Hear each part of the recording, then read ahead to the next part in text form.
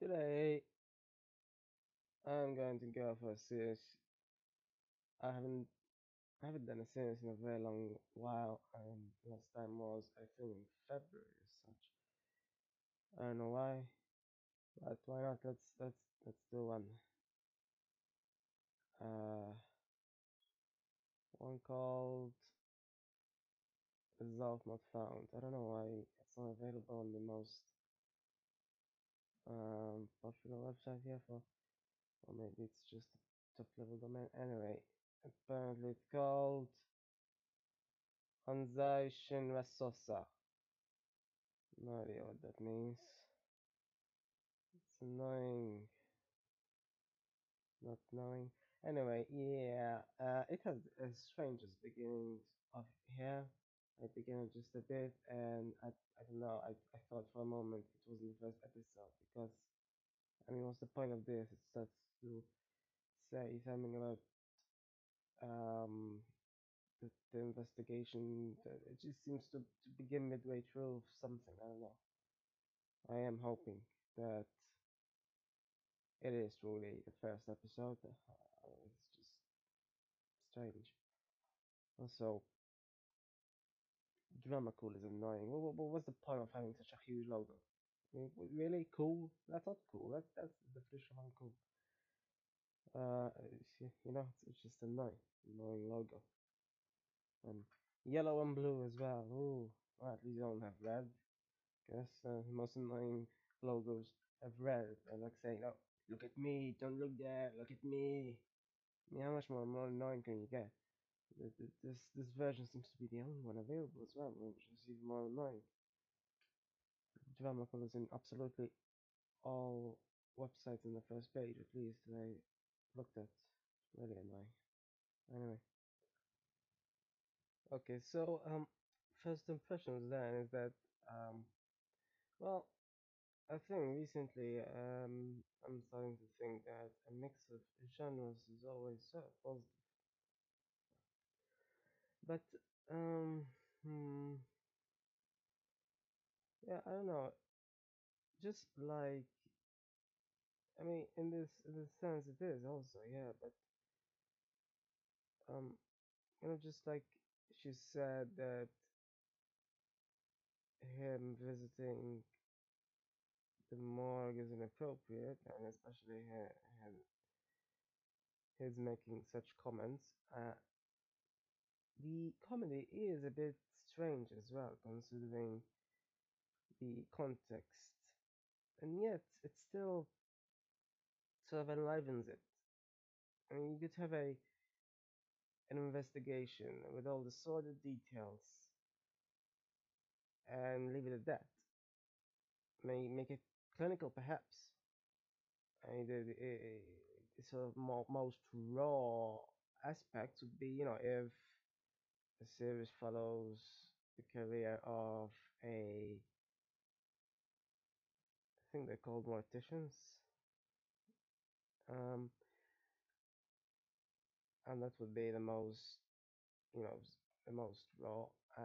Some horror films do that, considering the raw nature of the whole thing, obviously. And that would be very, very cold in a sense.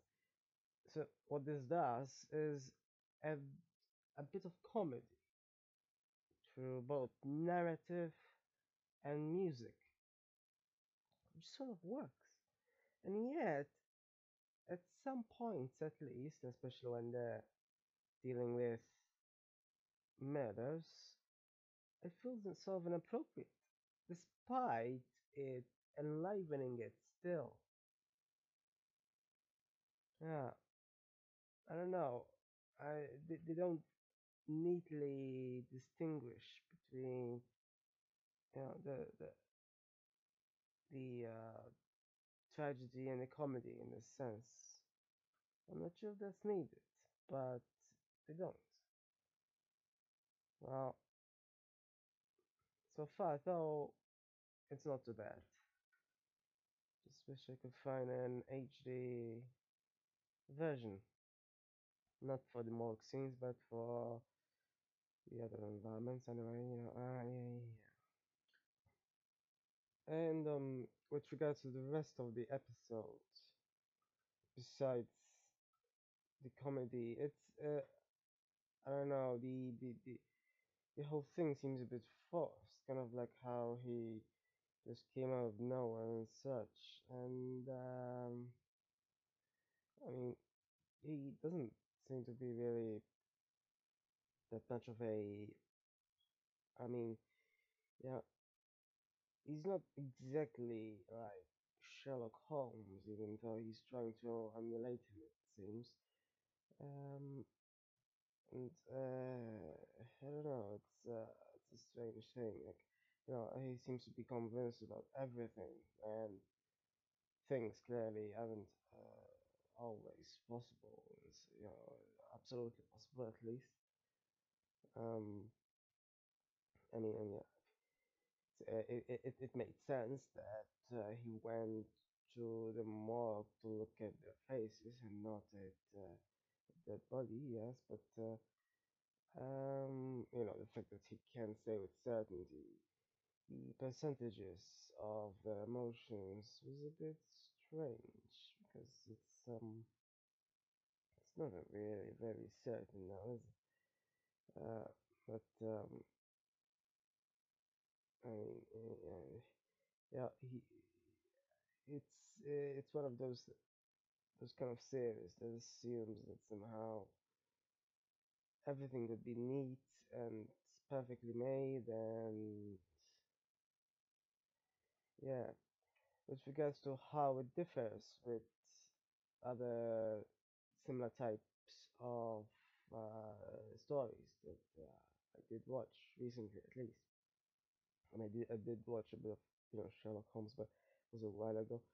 Um, yeah, with regards to that, with regards to, I've, most recently I've watched Hercule Poirot, and it's a bit different, I guess, with that. Obviously, he's not a police detective, and he's not helping others. He doesn't have an assistant, but he still seemingly conjures up these solutions based on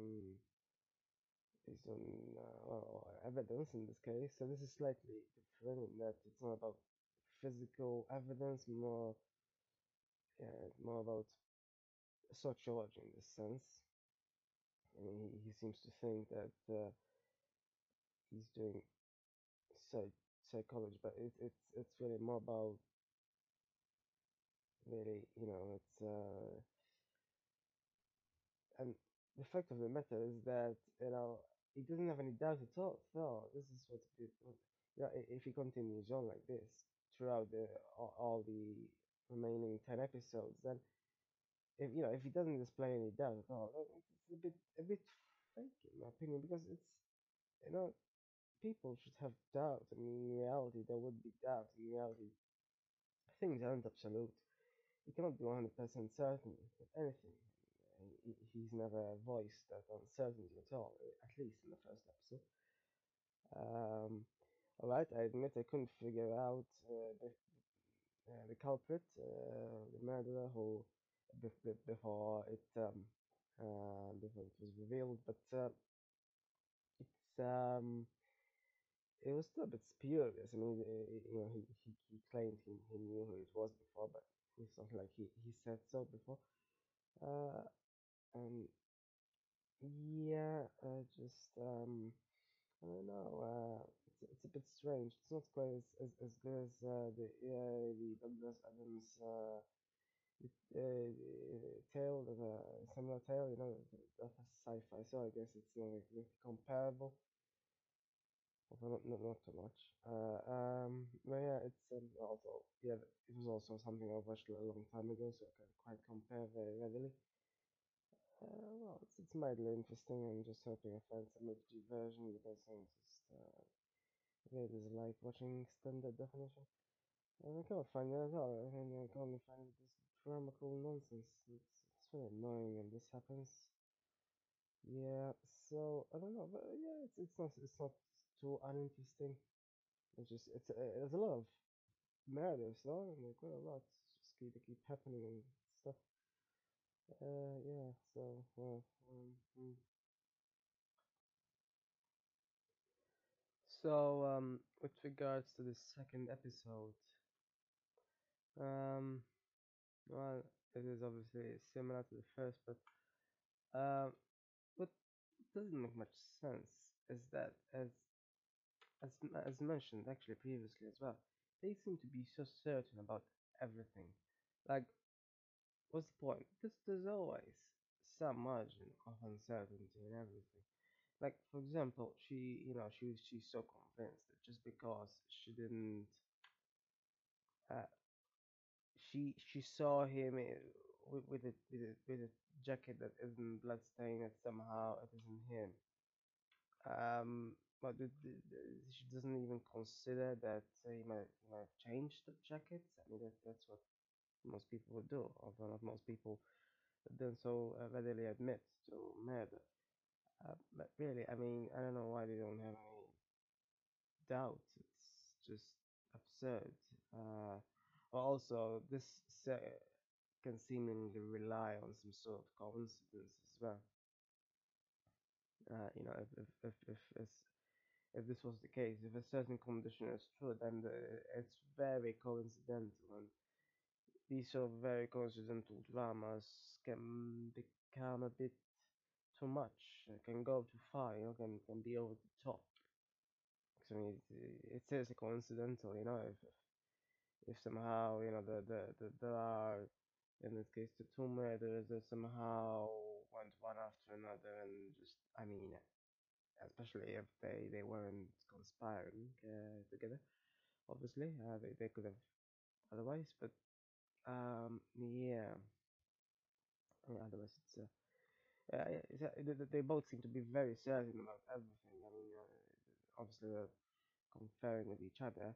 Her partner is more certain about psychological traits that people have. Just because he was trying to console himself. He said, for example, right when he was feeling anxious. Well, maybe he was feeling anxious because he was being interrogated, not just because he was told that something contradicted his mental narrative. I mean, there's so many possibilities. They seem to focus on just one, and then somehow this one turns out to be right. I'd be surprised if at any time they have a conjecture that turns out to be wrong. I mean, that's what would make a drama to be subtle. What's the word? There's no way in real life you can get everything that works all the time. Even the fact that, I mean, no, just that as well. He he seems to keep continually state that things are fact and such. And in one instance, he says it's not a theory but a tendency. Um, I'm presumably it seems to imply that on average people do it more often, so it's more of a fact than even something that might be one. So in a way, and it makes very little sense. I mean, this seems to be quack psychology at best, because I mean, the first thing I thought of when I saw her looking elsewhere from the camera is that there might be something else that distracted her. I mean, what's the most likelihood? He comes up saying, "Oh no, she looked to the right, so she must be lying." I mean, what? It's absurd. This is no yeah. I mean, I don't know. Coming from Hercule Poirot, I mean, his deductions seem grounded much more in concrete sort of assumptions and such. That people might sure sometimes goes a bit too far. But it's not like there aren't Deus Ex Machina sort of plot lines as well. There absolutely are, but they're much more frequent here and for more minor reasons as well. I mean, usually these sort of spurious logic leaps tend to be at the end of uh, movie as such, but yeah, they're everywhere. Keeps saying, the people are more likely to do this and that, and so they must be lying or not lying. I mean, there is a gray area somewhere there. Yeah, and sometimes I put my hands in my pocket because it's cold or such, or say I need some sort of item. What a revolutionary idea that would be. With regards to the third episode, yeah, I do not usually, readily assign blame or anything, but what kind of school has a pool? I mean, most schools do not have pools, but if you have a pool, surely the school has the obligation.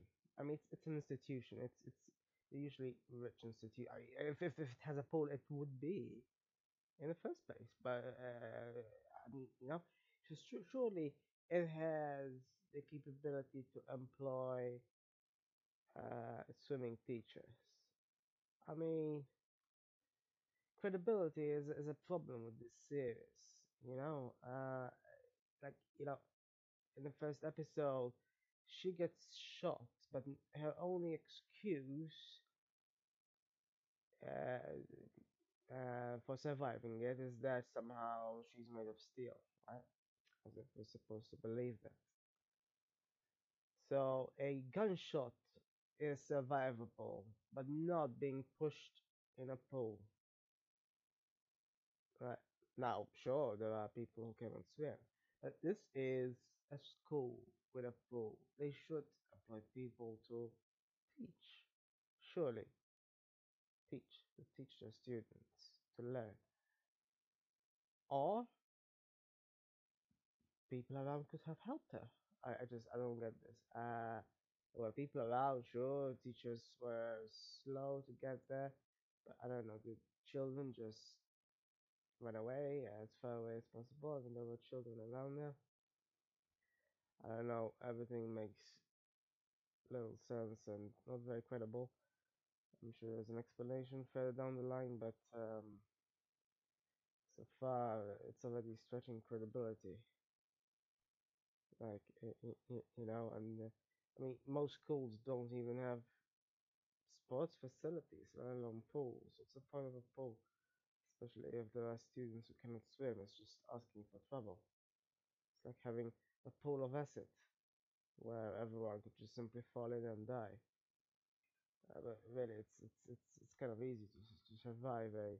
It's not be slightly more credible if someone just pushed her down and just kept her there until she drowned. It's just they seemingly just pushed her. It's the most absurd crime so far. The first two were just stabbing, so repetitive. The third episode is just bizarre. Like especially if, when it's a school. Like it's one thing if somebody pushes them off a cliff into the water, and even though by some sheer coincidence they didn't die by crashing into the cliff, they somehow didn't know how to swim and drowned that way. But the water is rough. If there are winds, then sure, it's even more credible. But this is like it's like they went. What's the least credible way to kill someone? Aha! A pool in a school with children around and just a push. It's um. Hmm. And what do you know? He did admit to being unsure at one point, at least in the third episode. I didn't think that would happen. He seems so sure of himself constantly. Now we finally know why he doesn't like dealing with children, because apparently their expression is unstable. Uh, not sure they are. I mean, I think they're mostly extreme and not unstable per se. Um, hmm. Anyway, yeah. But also, earlier he said something about um people not averting their eyes when they're lying. But hmm,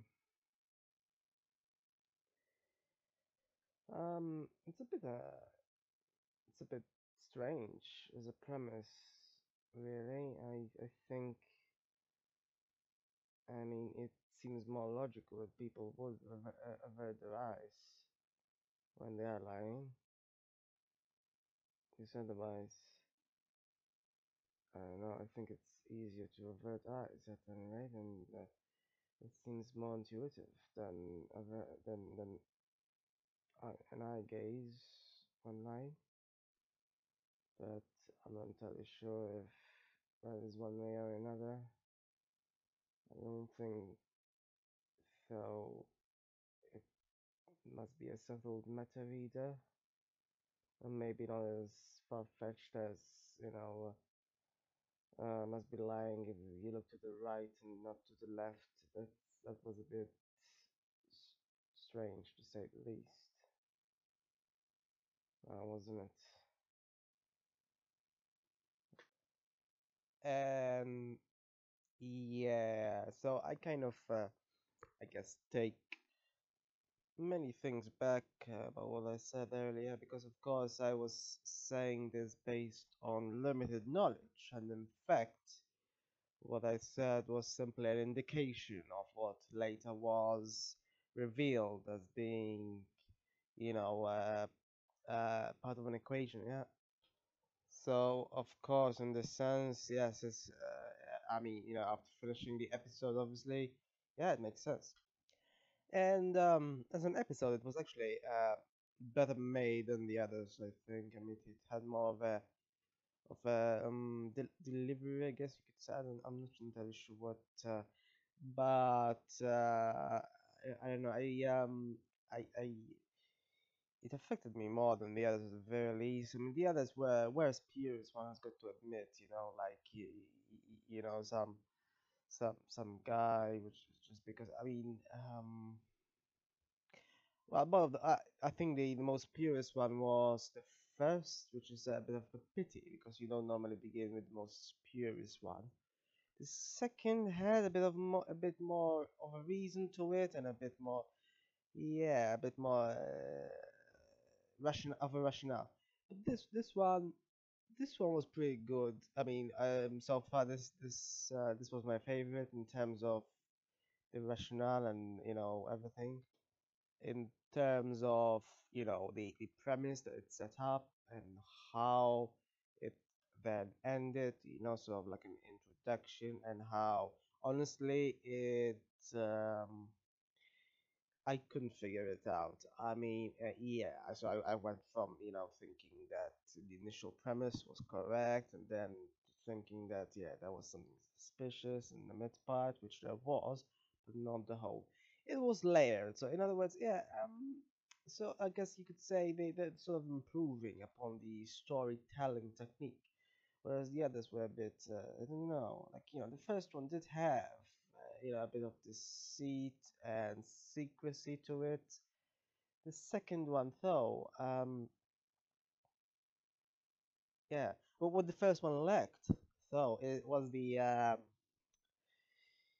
I'm not sure exactly, but no, the rationale. I think the rationale was lacking in the first one. So yes, there was secrecy and deceit, but not a powerful enough rationale. Besides the fact that they completely skimmed over a couple of murders. I don't even know why there were three in the first place, right? I think that, you know, that's overdoing it. You don't have three murders in the first very episode of the series. I think that's a bit, yeah.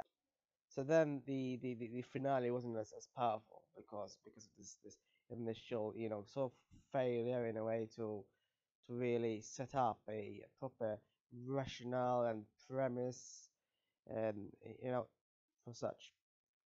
Um, Also, the fact that the female detective was shot at the beginning, but somehow she revived like Jesus or something, and that was entirely spurious, And I hope she doesn't mention that she's made of steel again, because that's absurd.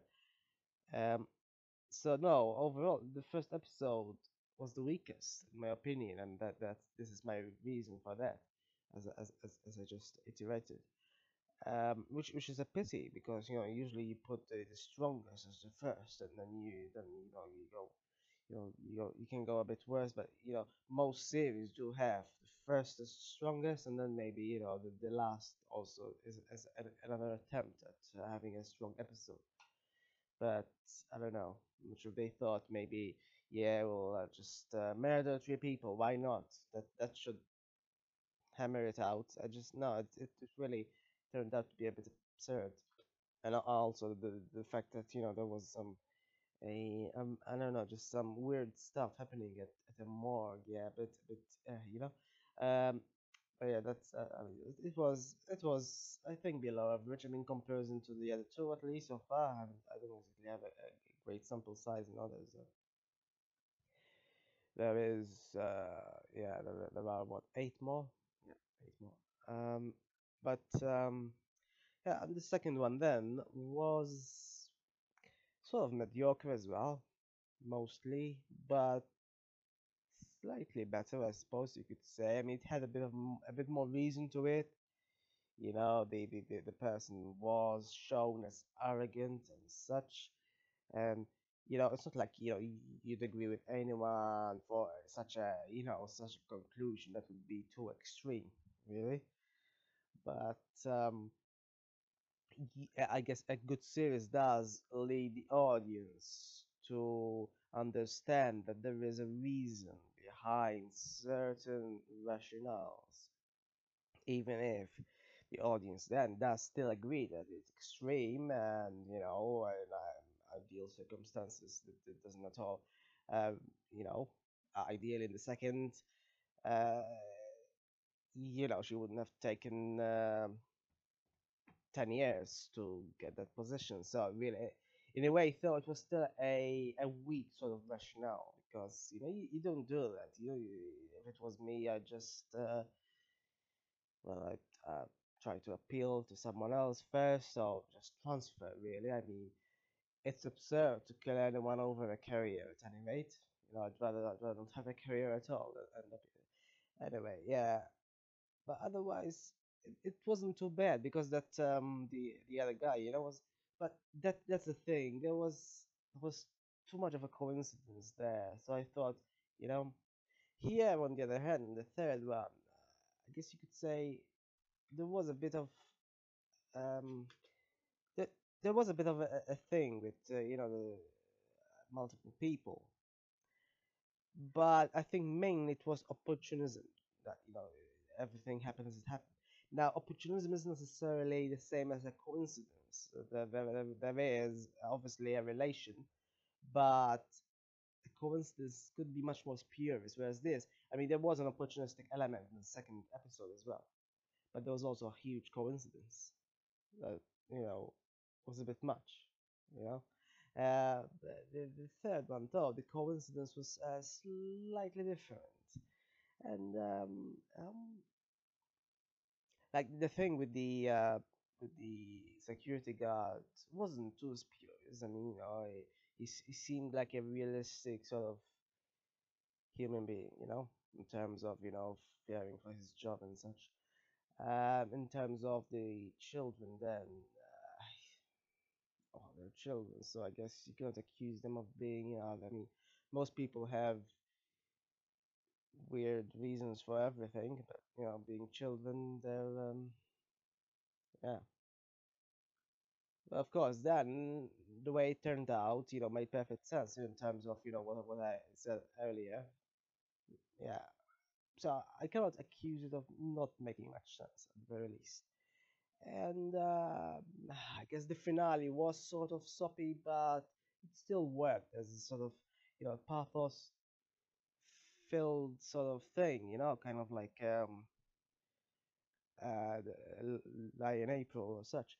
Uh, it it did sort of work, sort of like Grave of the Fireflies thing. I don't know. It's yeah, within this time span at least. So far, I'm just going to say it's my favorite episode. We'll see what else is next. I'm not saying this is going to absolutely be the ultimately the favorite, my absolute favorite. But we'll see. But it worked, I suppose, and yeah, this is why I think it worked as opposed to the others, which didn't do so much. But so far, yeah. And I still can't find it in HD. It's really annoying though. I'm trying not to let it bother me too much. But yeah, I'm just going to try a bit to find it in HD.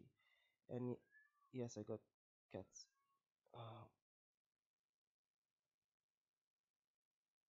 so in terms of fourth and fifth episodes, obviously combining them because they're really a single case.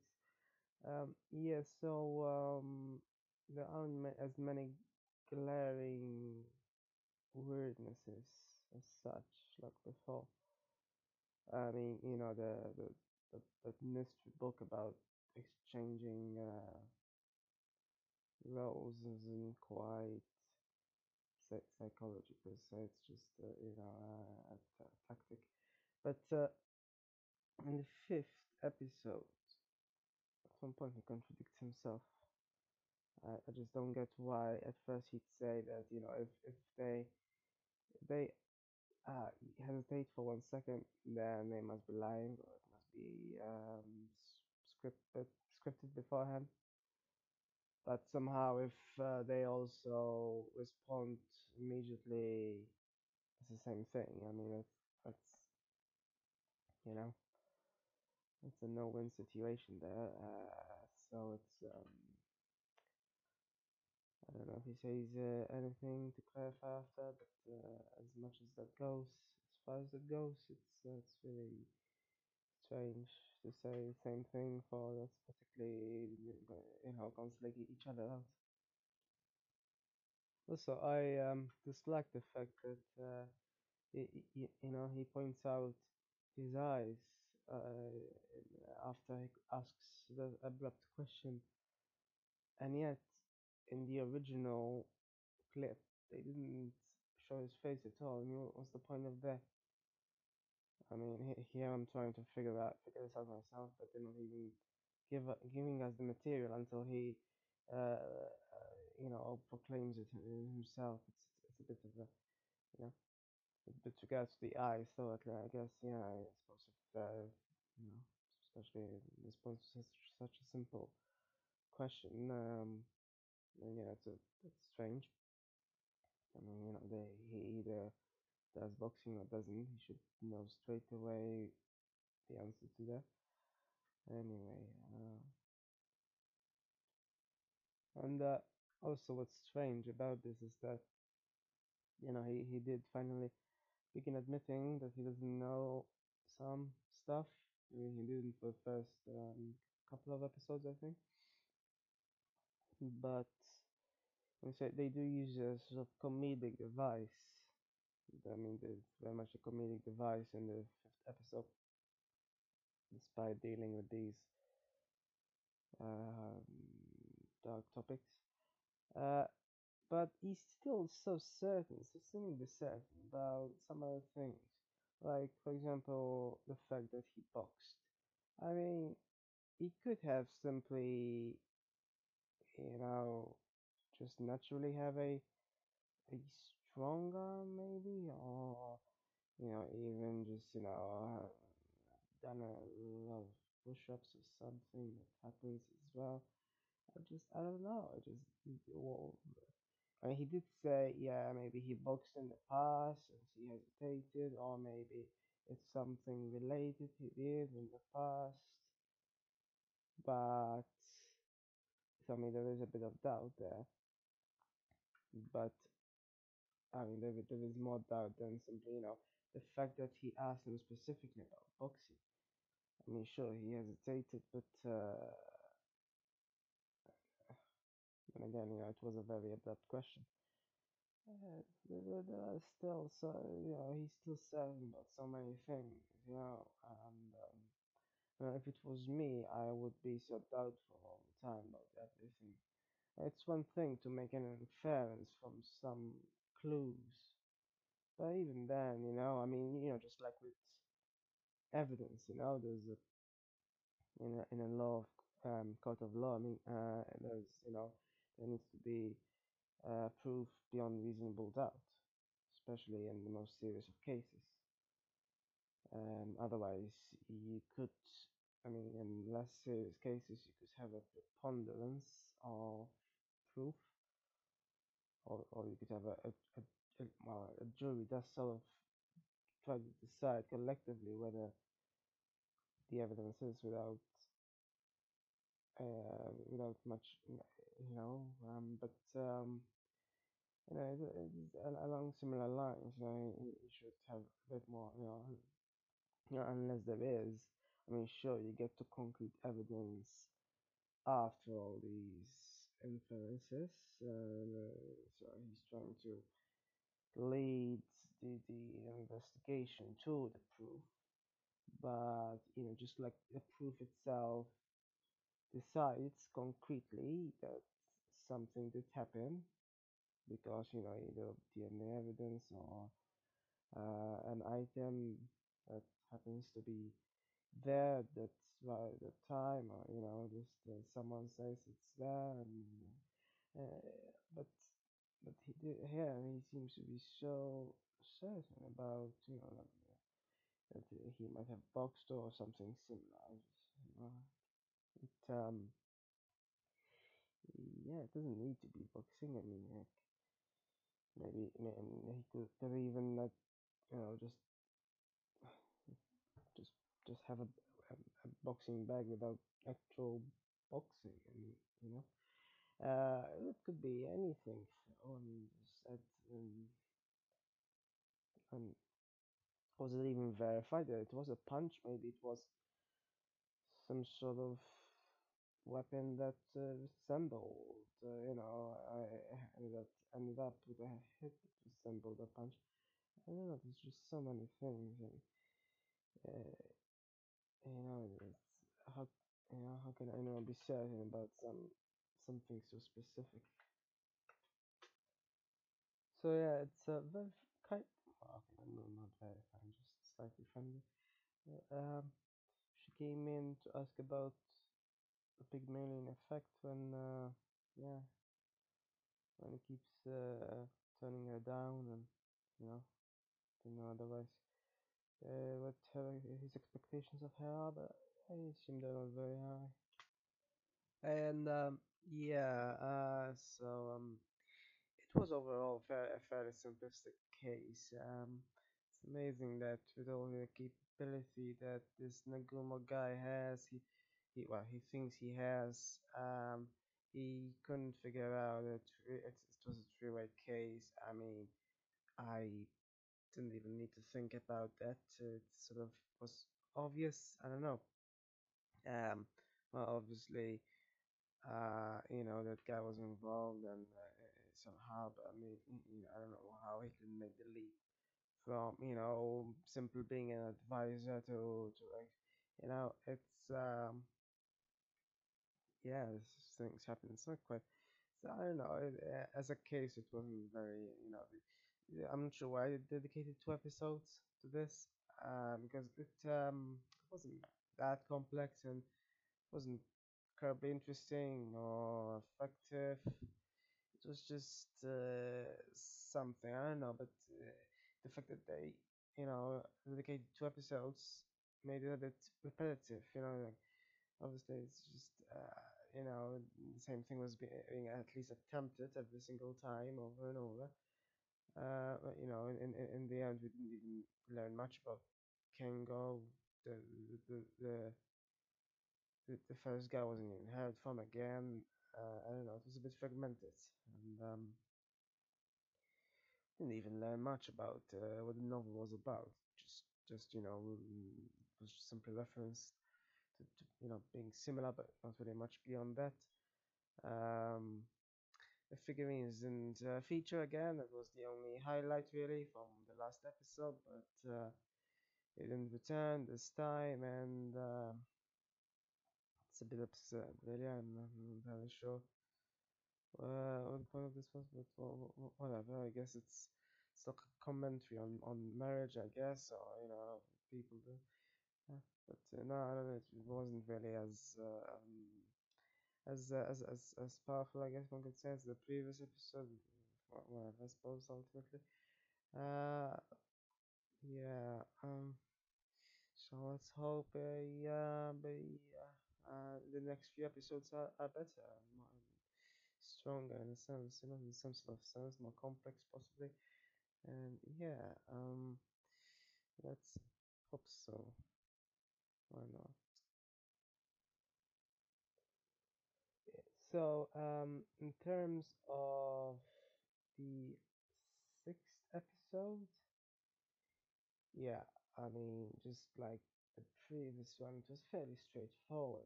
Like there was barely any conundrum at all. It just, was mostly a simple tale of vengeance, and anyone could see who did it as soon as they went to question him and such.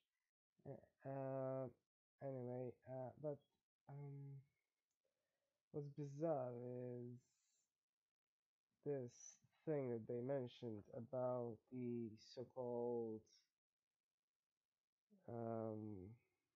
what's the word again? It was a Soviet scientist who came up with it, although I read it's disputed. It was disputed by a more recent study in the 60s, the Zeigarnik effect. So they mentioned this in this episode specifically. Now, it's it's a bit spurious in itself because of that disputed because of the study that couldn't seem to replicate it. In a way, though, I don't know. It's sort of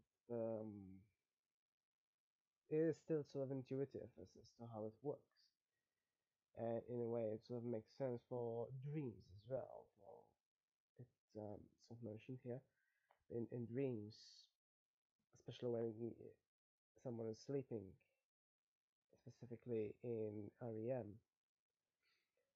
and they're woken up, but they can remember dreams. So in a way, it's sort of similar to this effect. Although this is supposed to be about real life, not dreams. But yeah, similarly, if people wake up in REM sleep, they can remember the dream from that point, which is usually the more recent of the dream. Or they could possibly remember it all, but it's mostly it has a very recentist bias. Dreams do, but what I didn't understand is exactly how it's related to the case here. So they said that it was unfinished, right? That I mean, it's not like it was the same thing, as with her father. He was never caught. Now the child's killer was caught, the second child, and and died in prison apparently. I don't get what is supposed to be unfinished. And is that gonna affect specifically about an activity that has been interrupted? But what activity is that? Like unless he really wanted, I guess, to murder the perpetrator, but that's not the point of justice, is it? I'm assuming maybe he wanted to do it and he never had a chance because he was sent to prison. But unless he just doesn't think that being sent to prison is sufficient justice. I don't get, obviously, and that wasn't talked about at all. If he didn't, wasn't even mentioned at all. So it's a bit bizarre then that this specific thing. It's one thing if the perpetrator was never caught. It makes perfect sense as to what he did later on. 20 years later, but not as it is. That makes not very much sense because perpetrator was caught and then due to natural causes, it seems, he died in prison. That's what happens. That's not unfinished business, is it? It's just, I mean, sure. I guess if one wanted to, just I don't get it. I'm just sure. I guess if he was here, he'd just say, "Oh, you'd never understand because you're not in my position or didn't have anyone killed." But uh, the point is that is, I mean, I'm not saying he is he has. I mean, in the side, he didn't even mention this effect. Yeah, the guy did. In fact, the first one who mentioned it was the student who never seems to be able to get any attention from him. And I know it's a running gag, but I pity her now. I mean, just she keeps on running into him after every single episode, and he keeps picking it up. He was about to uh, talk to her today, but then Segura came again. I mean, what the heck? I mean, yeah, it's comedy, I suppose, but if it happened in real life, I would totally complain personally. He's not doing his job. But really, I mean, it sort of follows in onto this sort of seriousness of the situation. I don't know how he thinks that this effect applies here, and he's the one to apply it. It's not like he he's not another one who had anyone die. So I mean, he's the last one who can apply it, really, unless the others. It's not the one. So who are in the situation who said that they think that there's some unfinished business. It's this so-called professor who thinks it was. It didn't make any logical sense because if the culprit is already in prison, then it's irrelevant if they died due to natural causes or not. Because the fact that they were caught in the first place and then nature takes its course. I don't get how uh, you know yeah it makes it seem like they went to a list of effects in psychology and somehow applied them slightly arbitrarily to different episodes. Like it's one thing if it makes perfect sense, but this makes not that much sense. Like it makes more sense for the actual murder case in the episode, and not for the other guy there. No, so in a way it made much less sense. The one who's dying of cancer, ends up not wanting to do it, but then the other guy doesn't. But I mean, it would have made more sense, for the guy who's dying to do it, because then it would be unfinished business if he, for example, died before um, the perpetrator ever did. But then you just get yeah, I don't know. It's one of those things. I mean, something like there's much about this anyway. Just a bit about just child psychology and such, and then there's another one as well called Offskienia effect. I don't know how these things are pronounced. Offskienia. Has a tendency to pick up and interrupt action again. It has not been achieved. Tendency? I would have thought it was the opposite. Uh, Well, I guess you're more like, I guess yeah, you're more likely to. But the the less one does something, the less likely they are to continue it. I think that's the general thing. But well, obviously, one is even less and less likely to continue on with something that hasn't even been interrupted, that has been completed at least. Quasi need. Ah, intrusive thoughts, of course, of course, of course. Okay, I know nothing of that. Hmm, then field theory. Hmm, yeah, it's to do with multitasking, of course, of course. I'm assuming this will be talked about in the next episode. Hopefully, it's a bit more relevant. I don't know. This episode was one of those as well. I don't know. I guess obviously the thing about her father, it was the most, I guess, the most context in within the context of the series. You know, it was just revealed for the first time, and that was, I suppose, the most effective. But other than that, you know, the rest was mediocre in my opinion. Obviously, we don't really know much else about her father either, so still they still didn't really say much anyway, and you know. Hopefully they will say in the future. So it'll be interesting, I suppose, if she ever catches the perpetrator.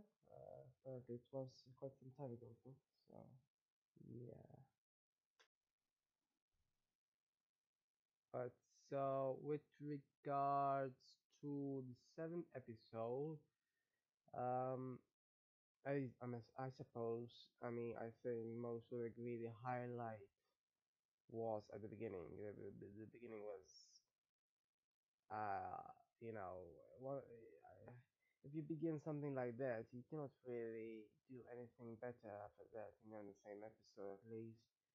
It's a great beginning. Honestly, I think at one point I did think that it was real, but then I realized it wasn't after a while. In fact, I thought it might be her, but obviously she was well disguised, so I couldn't really tell until she, you know. But that was a great sort of thing. I wonder if they really do that in real life because it's a good way to show people the biases in real time. You cannot really do it much any other way. And she did stop as soon as there was a student about to protect him, obviously, because the student didn't know. Yeah, and ironically, it was the student who's consistently ignored by him. So it's kind of a pity. I'm assuming that might be she doesn't really have much of she's consistently ignored. That's the point. But I think it might be the same case with her and him as it is with the detective and Segal, right? And yeah, as he said at the end, uh, he he's consistently ignored by her as well. But yeah, otherwise it was an interesting show. I remember doing this sort of topic with regards to how people's memories change according to what they think is appropriate at the time, and how so obviously this just indicates that the only evidence um, law can rely on really is physical hard evidence like DNA. Of course, no, this is the thing, and now that I think of it just now, and it seems like they didn't quite say how he got. No, I mean I kind of figured it out myself, but they didn't explicitly say so. That how he got his fingerprints on the tool, but he just stole his tool, so obviously there will be fingerprints. Yes. So what else? Uh, I don't know. I thought there was something, but yeah, I suppose that's. Not sure what else though there was. I mean, obviously eyewitnesses, but yeah. Hmm. Um. Hmm. Yeah, it was interesting in terms of as an intellectual exercise this time, as opposed to like the third episode, which was more effective. That still remains and will probably remain most effective episode, as in the most it relies on emotion rather than intellect. This was more of an intellect thing. Yeah, and it was interesting. So in terms of you know. what is possible to do with how unreliable witnesses are principally. Yeah, it was interesting in its sense. No formal theories or effects were mentioned, though. Remarkably, usually they are, but none were this time. I suppose that's remarkable because yeah, well, anyway, um, but also I finally found it in HD. It took me until the seventh episode to find it in HD, and it looks much better. Yeah, like the stand at the end, the ramen noodle shop looked so much better. I've always liked the look of ramen, especially as ever since watching the Tami Galaxy, the ramen noodles look. I mean, I can buy ramen noodles, but I cannot really go in such a shop. There's no such thing here. So anyway, yeah, and obviously with regards to HD, though, it is very useful in terms of the specific things that they're looking at. For example, at one point they looked at some soil. Now I didn't quite realize what they were looking at, but it still helped at any rate to really realize, to really see what they're hinting at. Otherwise, but yeah, I finally found it. Let me say, it's on this. There's a lot of ad nonsense, but there are some links in this Dorama Max 264 forum, and it's the mirror that works is called One Fishy Edward. There's a lot of nonsense, but it does work, and yeah, it's much better than that substandard nonsense I was watching earlier. Can't believe for 6 whole episodes, that's more than half. I watched something I could barely see, like mostly it's just their faces, not even faces from. I don't know. Somehow it seems like it might affect the enjoyment. Anyway, yeah. So with regards to this episode, though, yeah, um, it was interesting as an intellectual exercise. I could sort of tell. But I mean, uh, yeah, no, it's just so yeah. Although I gotta admit, I didn't quite realize who the perpetrator was. I thought it might be the old guy, but eyewitness, but nope. Anyway, yeah. So the studies that were mentioned, usually, which is remarkable because the one that was mentioned in the previous episode seemed to be even more obscure than this one. So yeah, I think the most prominent in this with regards to memories is Elizabeth Loftus' study in 1974, and her study found that even minor words change people's perception as to what is recalled and what isn't. Um, that wasn't really touched on very much on this episode. The only thing that was remotely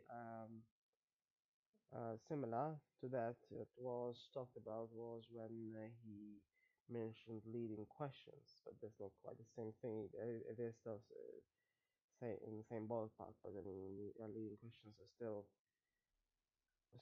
that to do with anything really. So even normal polls, and just polls shouldn't really be written with anything leading, regardless of whether they rely on memory or not.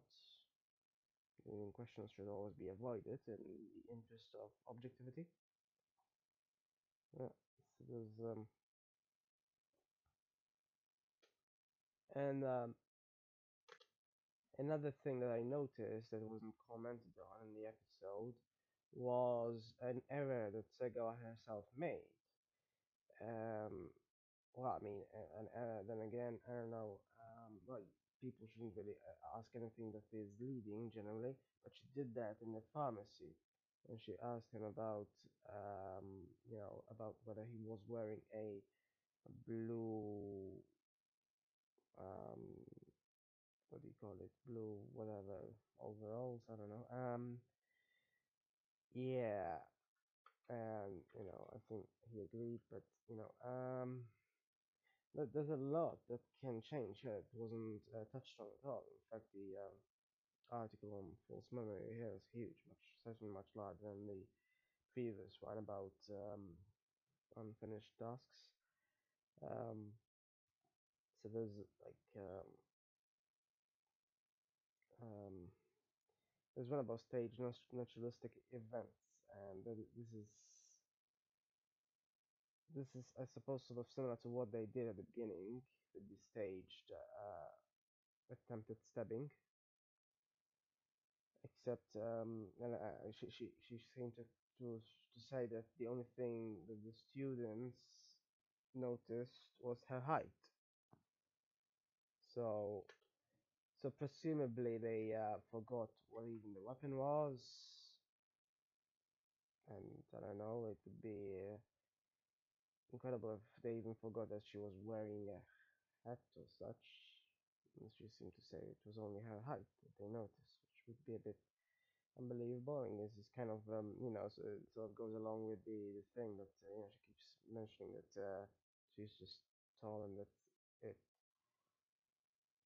But yeah, there's also a word list apparently that can bias people according to what their memory is about.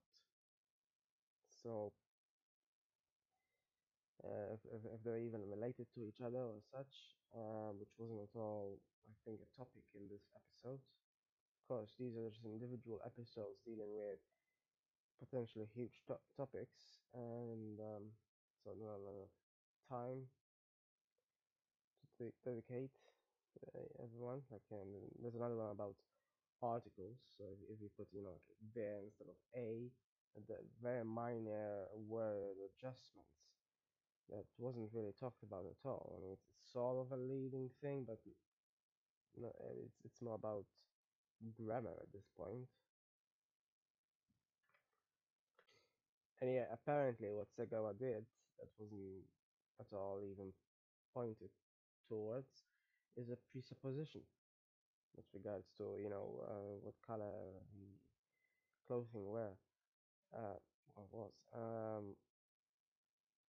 And apparently there's a true effect and a false effect as well for this. Yeah, which is kind of forgot most of this ironically, considering this is about memory. Apparently there's a skeleton theory as well. Acquisition process and retrieval processes. And yeah, apparently this skeleton thing is the thing that happened at the beginning of the episode, and then later on were questioned on, and they only focused on her height. She said they did, um, and so this is about people being forced to only focus on the essential information, I guess. I don't know how height is essential. Uh, I assume it's more the weapon usually is more essential, but well, then again, I suppose, yeah, height can be useful in terms of identifying later on perpetrator as such, like in a lineup possibly. But so it was. I mean, yeah, an interesting episode in terms of as a hypothesis, and, what would happen if it really happened for real, well, if you have all this evidence pointing towards person A, how likely is it that person B committed the crime? And in a way, this is this is a more realistic version of Hercule Poirot, because that's, I don't know, it's always so fantastic. I don't know how Agatha Christie is so popular. It is everything she did. I mean, it's barely realistic. Let's just say, like, I haven't exactly watched many of them so far, just a couple, but uh, both of them were so contrived, especially Murder on the Orient Express. Even on the Sun was very contrived, very heavy. In fact, Evil Under the Sun was quite similar to this episode, except this episode was more realistic. So I thought this might happen realistically. If it ever did happen, if something similar like this happens, then it might possibly happen, and things might turn out to be like this. And then, yeah, how you end up from having all the evidence pointing towards a single person to somehow something that hints towards another person having done it. Hmm.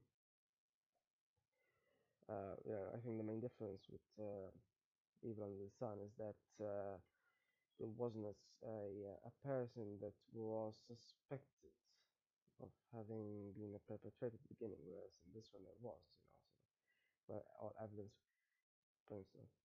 And as I think of it, yeah, with regards to Poirot, he doesn't even use DNA. It's all deduction for him. I don't know if he ever does in any. Yeah, of course. I look at Agatha Christie. Then again, I think wrote her books before DNA was ever invented. So there's that. Those are some old books. Yeah. So this is interesting. This is an interesting topic. Sort of dry but interesting because it touches on perception, and obviously memory itself is quite complex in terms of how it's retrieved and the brain stores it as well, because even up to now I do not think they really know very well how it is stored, because it isn't stored in a single location as far as I know. Yeah, I think they think it might be stored, dis- distributed more, like across the brain area, as opposed to specifically okay a single, which always seemed to me makes sense, really. Like, if everything was like that, you know then, and everything is theoretically like that, because the brain is plastic, but it seems to work much slower. So if certain brain regions are damaged, then I'm assuming, um, well, this is the thing. No one is certain about any of this. If so, then the question is, if memory is distributed, does that mean there is the same memory across all the regions?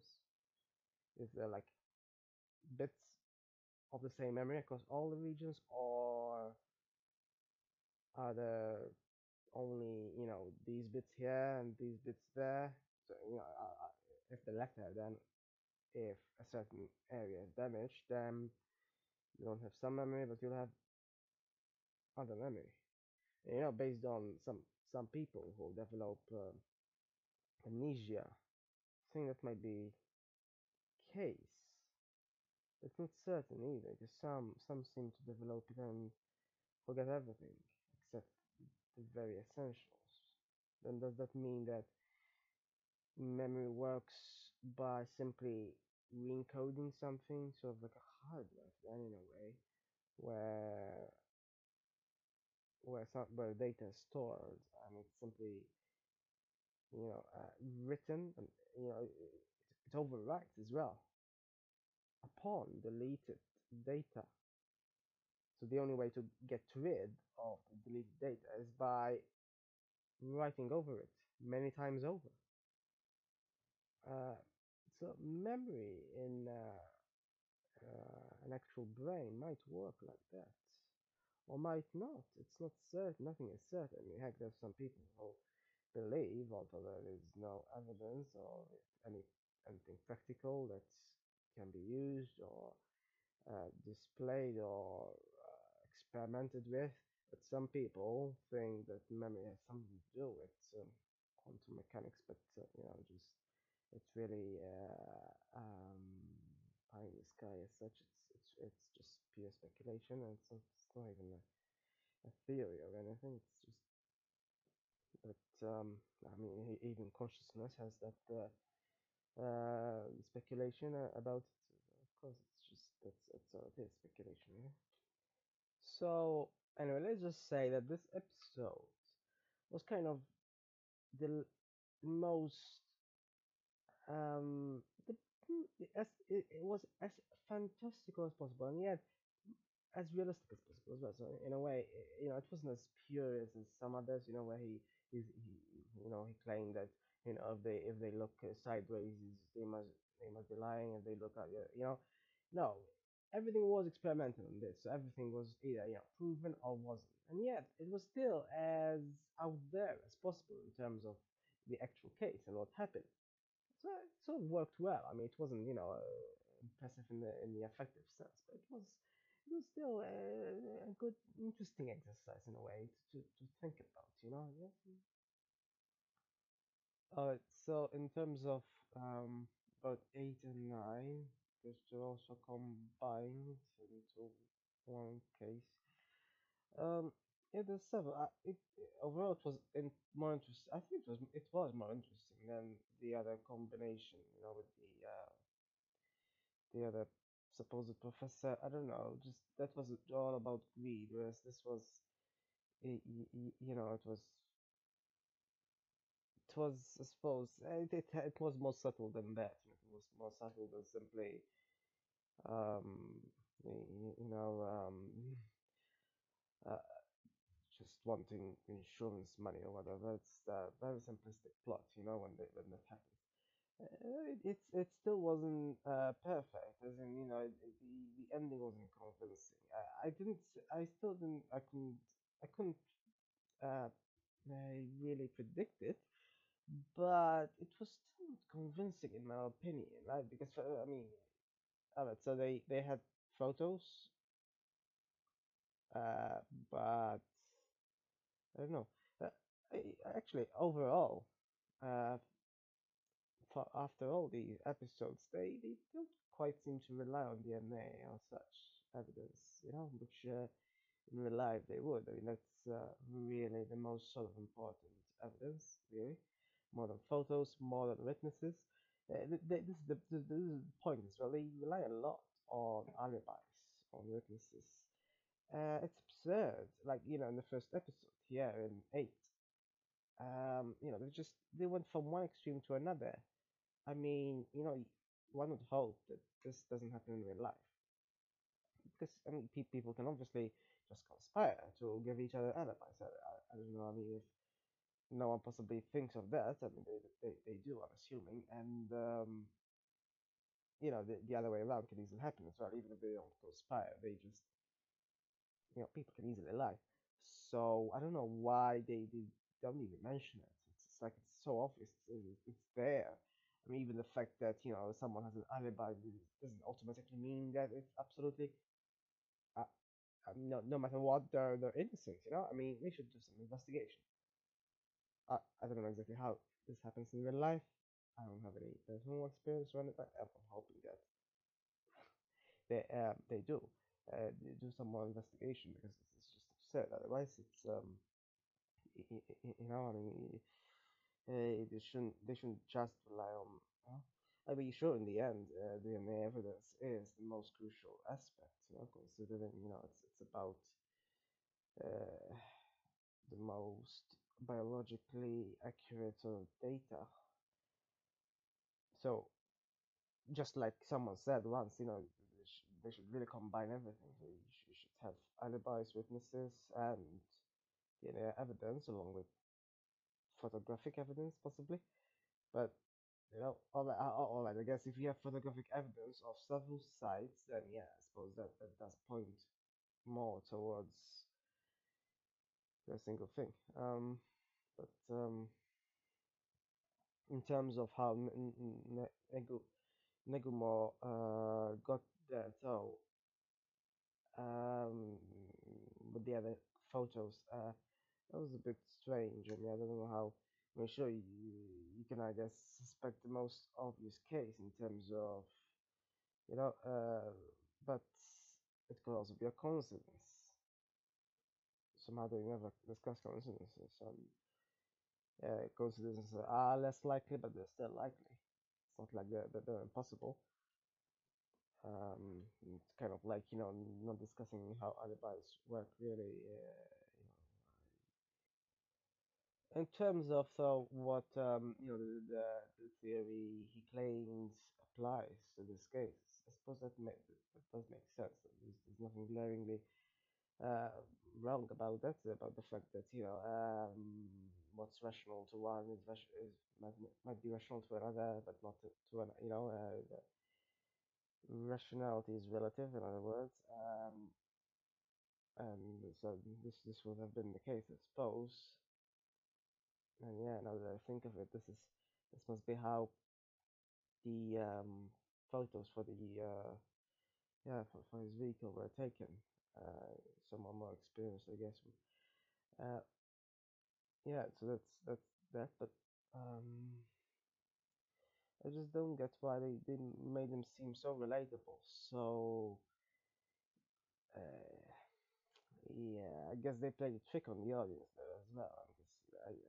I didn't personally suspect either, and so and I suppose they didn't either. And so, but this is the thing, like I mentioned before, they seem to go from one extreme to another. It's just like with alibis. I don't know why they go from not suspecting him at all to suddenly yeah, he absolutely must be him. I mean, sure they had photographic evidence, but could be still considering the fact that I mean, it could still be a coincidence, and they didn't even discuss. It might be a coincidence. Uh, yeah. So I don't know. Just it wasn't so too uninteresting as I said. It was certainly more interesting than the thing with the you know, suppose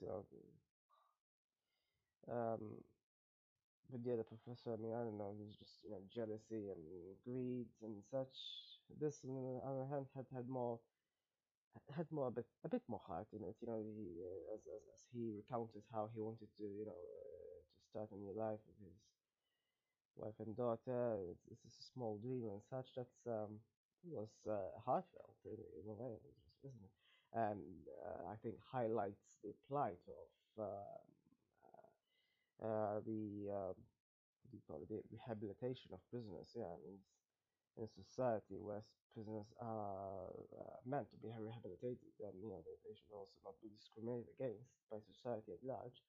But of course, there's so many systematic biases in society that it's just another one of them. So the only way that to prevent that from happening is by preventing employers from finding out at all about past criminal history. But then you can get cases like Graham Young, who went around poisoning people, whose later employers didn't know that he did that, and they ended up poisoning the new employees. And so that's kind of a problem, I suppose, in similar fashion. I mean, if he really wanted to, keep on stealing, as this guy did in the past, then I guess he could have done that as well in the new place, but he didn't in the end. And um, yeah, the thing that I thought it was a bit weak that that Terra, Terra was so convinced that he didn't do it just because he said thanks. I mean, I don't know what's so convincing about it. It's a bit strange. I mean, just you know. I mean, okay, sure. I guess thanks for enabling me not to steal anymore and such, presumably because he was going to go to jail and so he didn't need to steal anymore. I suppose, yeah, if you see this from born out of pure necessity, so I suppose it makes sense, kind of like the guy who happened to steal at a food place then. Suppose it makes sense, yeah. Yeah, I think what's most important here is the highlight of how desperation and zoo, really. Just they really took this, and so professor's terminology, to I think it was level 3, was it? And very end as well with the kerosene and everything. That was really, was just the highlight of it. It's, people should have more evidence. They didn't even have any physical evidence, as far as I know, besides circumstantial evidence. There's a difference between physical, hard evidence, and circumstantial evidence. Just because they use the same technique doesn't mean that's the same person, right? Like there's millions of people living, and just because even if it's not an absolutely unique technique. It just happens to be a triangular cut. It could be anything. It could be any geometry. Just it's not exactly. They're not going to do an octagon or something. A triangular cut is sort of convenient as well. I don't know. There's just some things. So I mean, the police were deficient as well. Obviously, the other guys were very high-handed. Wanted to raid the place. I think it really highlights the deficiencies, the systematic deficiencies of a society. I think this is what this episode did, which I think is important. In terms of 10 and 11 episodes, yeah, well, there's a good build up, I suppose, in terms of what it's about and such. I did think something similar might happen because it reminded me of another case that I knew in real life. Case of the Jetties, right? Or the Getty. Um, yeah, very famous case, except it didn't go exactly like it did in the episode. The good father, I mean, it also involves a business person, etc. So similar in that aspect, and then similar as to what happened later, to an extent, and they added on to it. But with Getty's case, they didn't. The father didn't. I think it was a grandfather in that case. So the grandfather didn't. I think. I didn't want to pay the ransom. Yeah, and uh, so I admit though I couldn't quite figure out exactly how. I don't know. I mean, if they just randomly pick, or if the audience could really have known who the culprit was. I mean, there's always some sort of inside information that isn't really shown. So I don't know if the audience is supposed to, expect to solve each case, because there's always something that one tries, but one doesn't always succeed. In fact, I don't think they do anyway. Yeah. Um, so at least though she the that student girl was involved in a crucial way, as opposed to just did some piece, here and there. In all the other episodes, at least she was involved, and then they concluded it with the case of her own father, of Saga's father. That was a bit rushed there, I think, in my opinion. I mean, comparison, the other one obviously wasn't. It took a whole 2 episodes, like both the other professor's case and the recent case with the theft murder thing with the triangular cut, and just that's just the case proceeding in this one.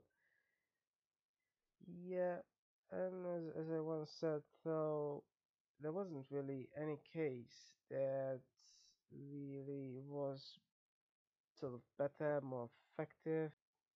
Yeah, it wasn't. Not no episode was as good as the third in the end, because that somehow had this special build-up, in my opinion. At least it seems to me that it had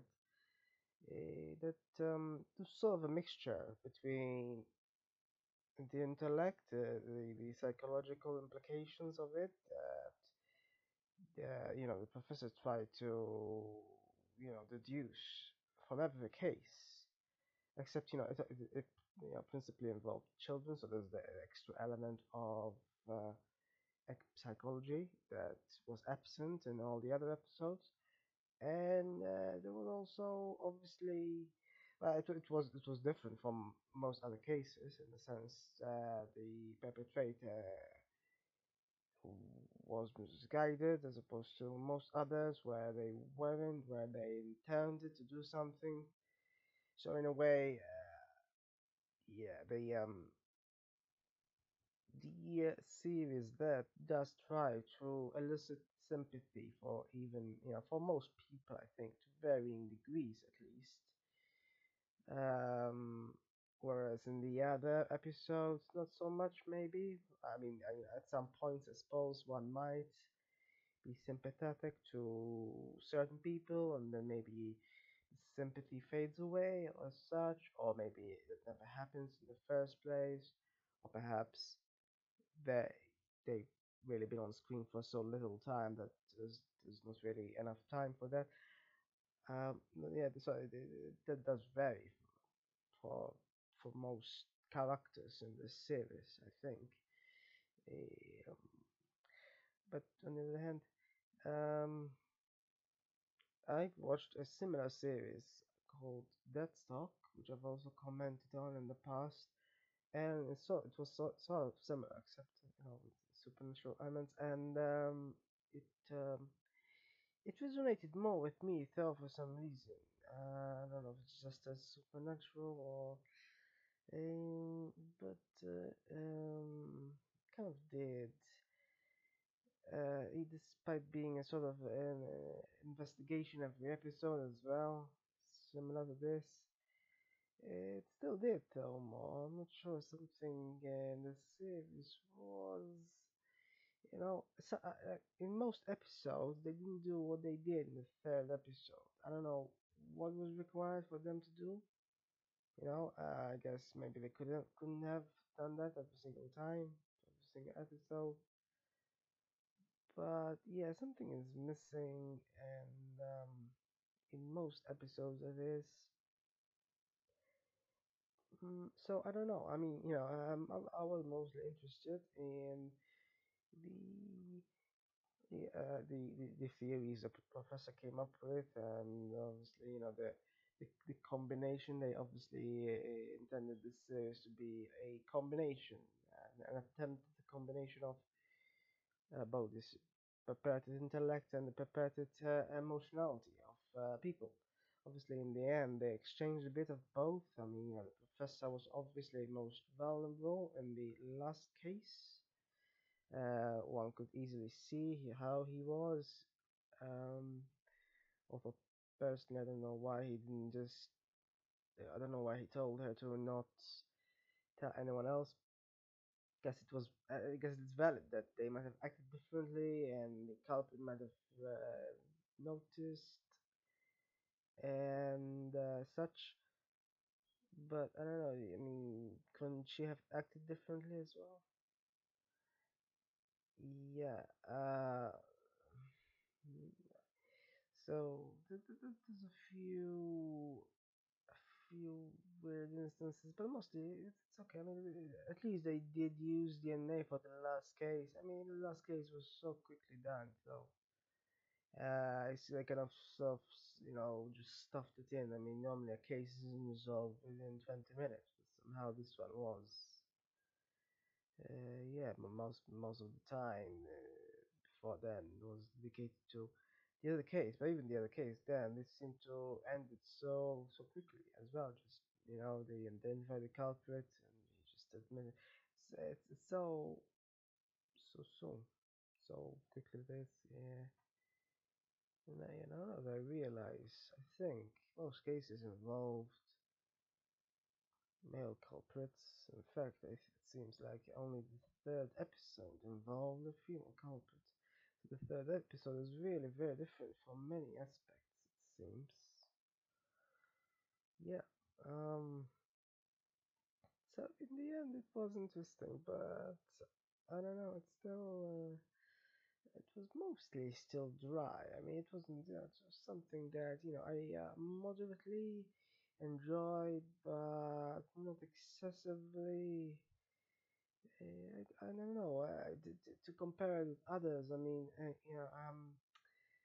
I've only really watched as a sort of, crime drama, and just, yeah, that stock isn't much of a crime drama. So it's sort of similar in regards to investigations, but otherwise it's quite similar considering it's about ghosts and such. Uh, so the only thing I've watched that is kind of similar is an animation, and it's sort of, I suppose, I mean, yeah, that's the thing. I mean, every single series or movies, I guess, are this similar. I mean, ideally very unique. But I guess the closest it comes to would be Death Note, presumably. But even then, it has a supernatural element, obviously. But it's similar in the sense that there's this someone who chases after another and such, and uses psychology to do so very much up until the end and such.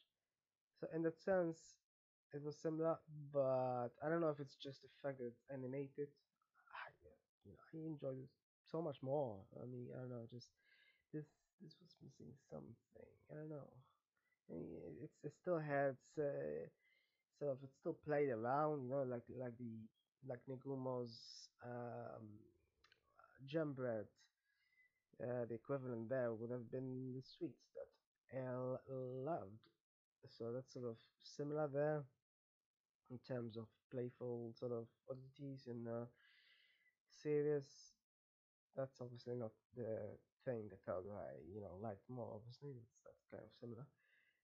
So what is the difference between them? Well, there's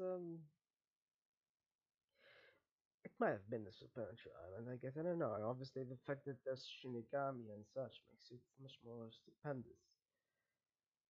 Yeah.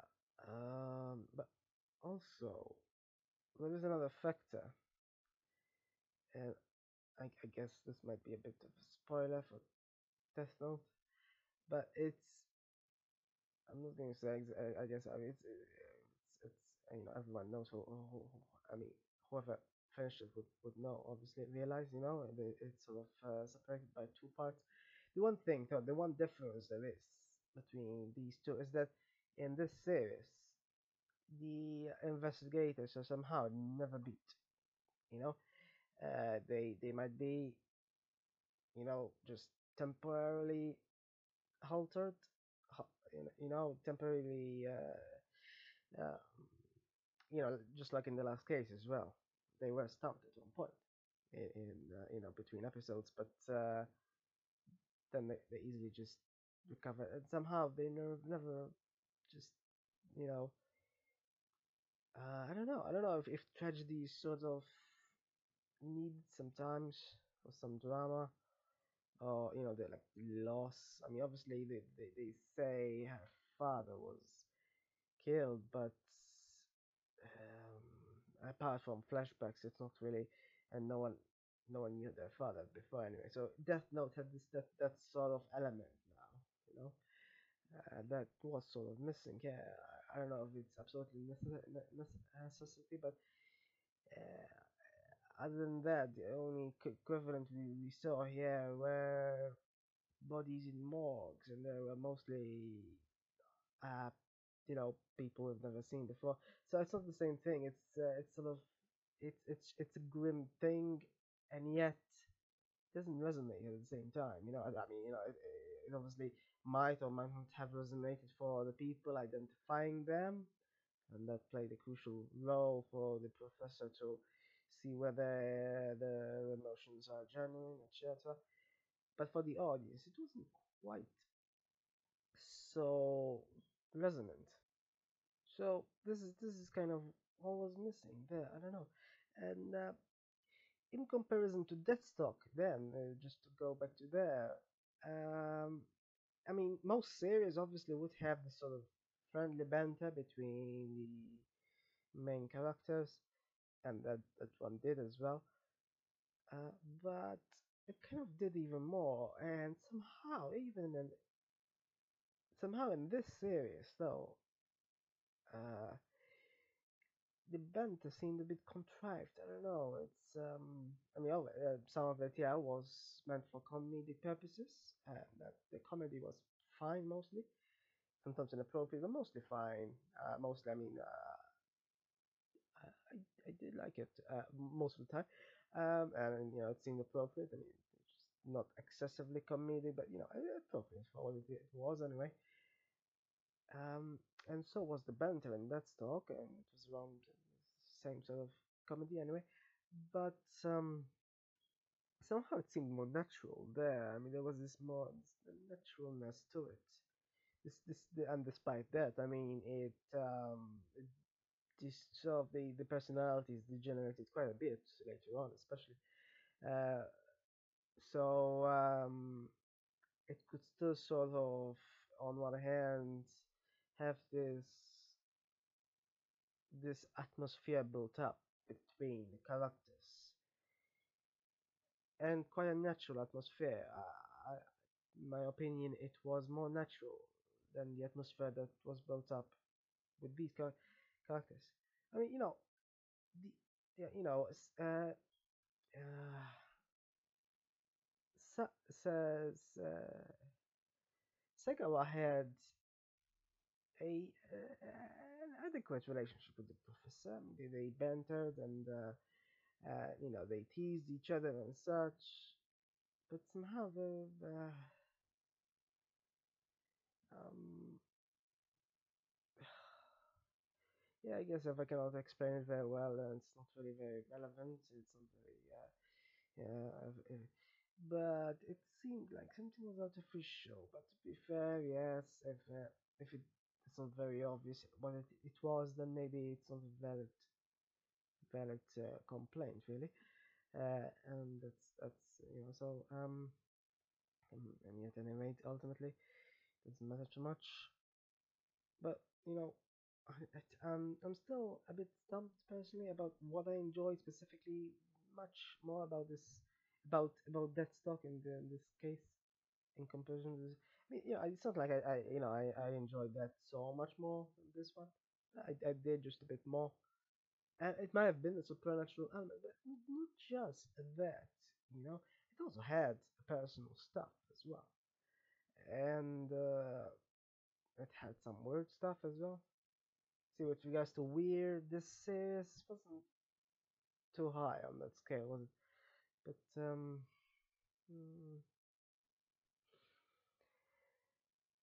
yeah, I don't know. It's just this somehow this seems like there was something missing, but yeah, not very explicable. Yes, or maybe not. As I said, maybe not. Now, in terms of as another comparison, with the only other Japanese series I watched, I haven't exactly watched many, so can't say this is a big sample size of series, but Dying Guy was the only other one, and the difference between this and that, just like it was between Deathstalk and Dying Guy, was that of course Dying Guy was much more focused on a single event, whereas this wasn't. This was more spread out, like so. In the sense, it was more like Deathstalk, except this still had a supernatural element. Dying Guy did have more elements than if it had a horror element, I guess, and it makes you think it had a supernatural element. But anyway, yeah. Dying Guy was much more focused, so that's for certain. In a way, I thought it was similar, more similar than Deathstalk in a way because it involved crimes and mistakes and possibilities and narratives, people's narratives and such. But I don't know, it seemed like a more solid story because it was more focused. I guess I'm not sure. Guess whereas this obviously was about many cases, so in a way it was like Deathstalk.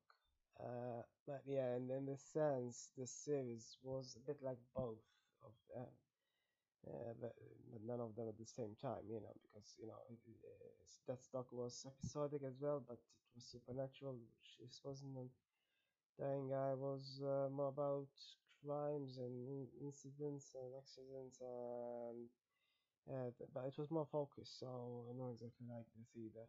So all the episodes were about a single case in that series.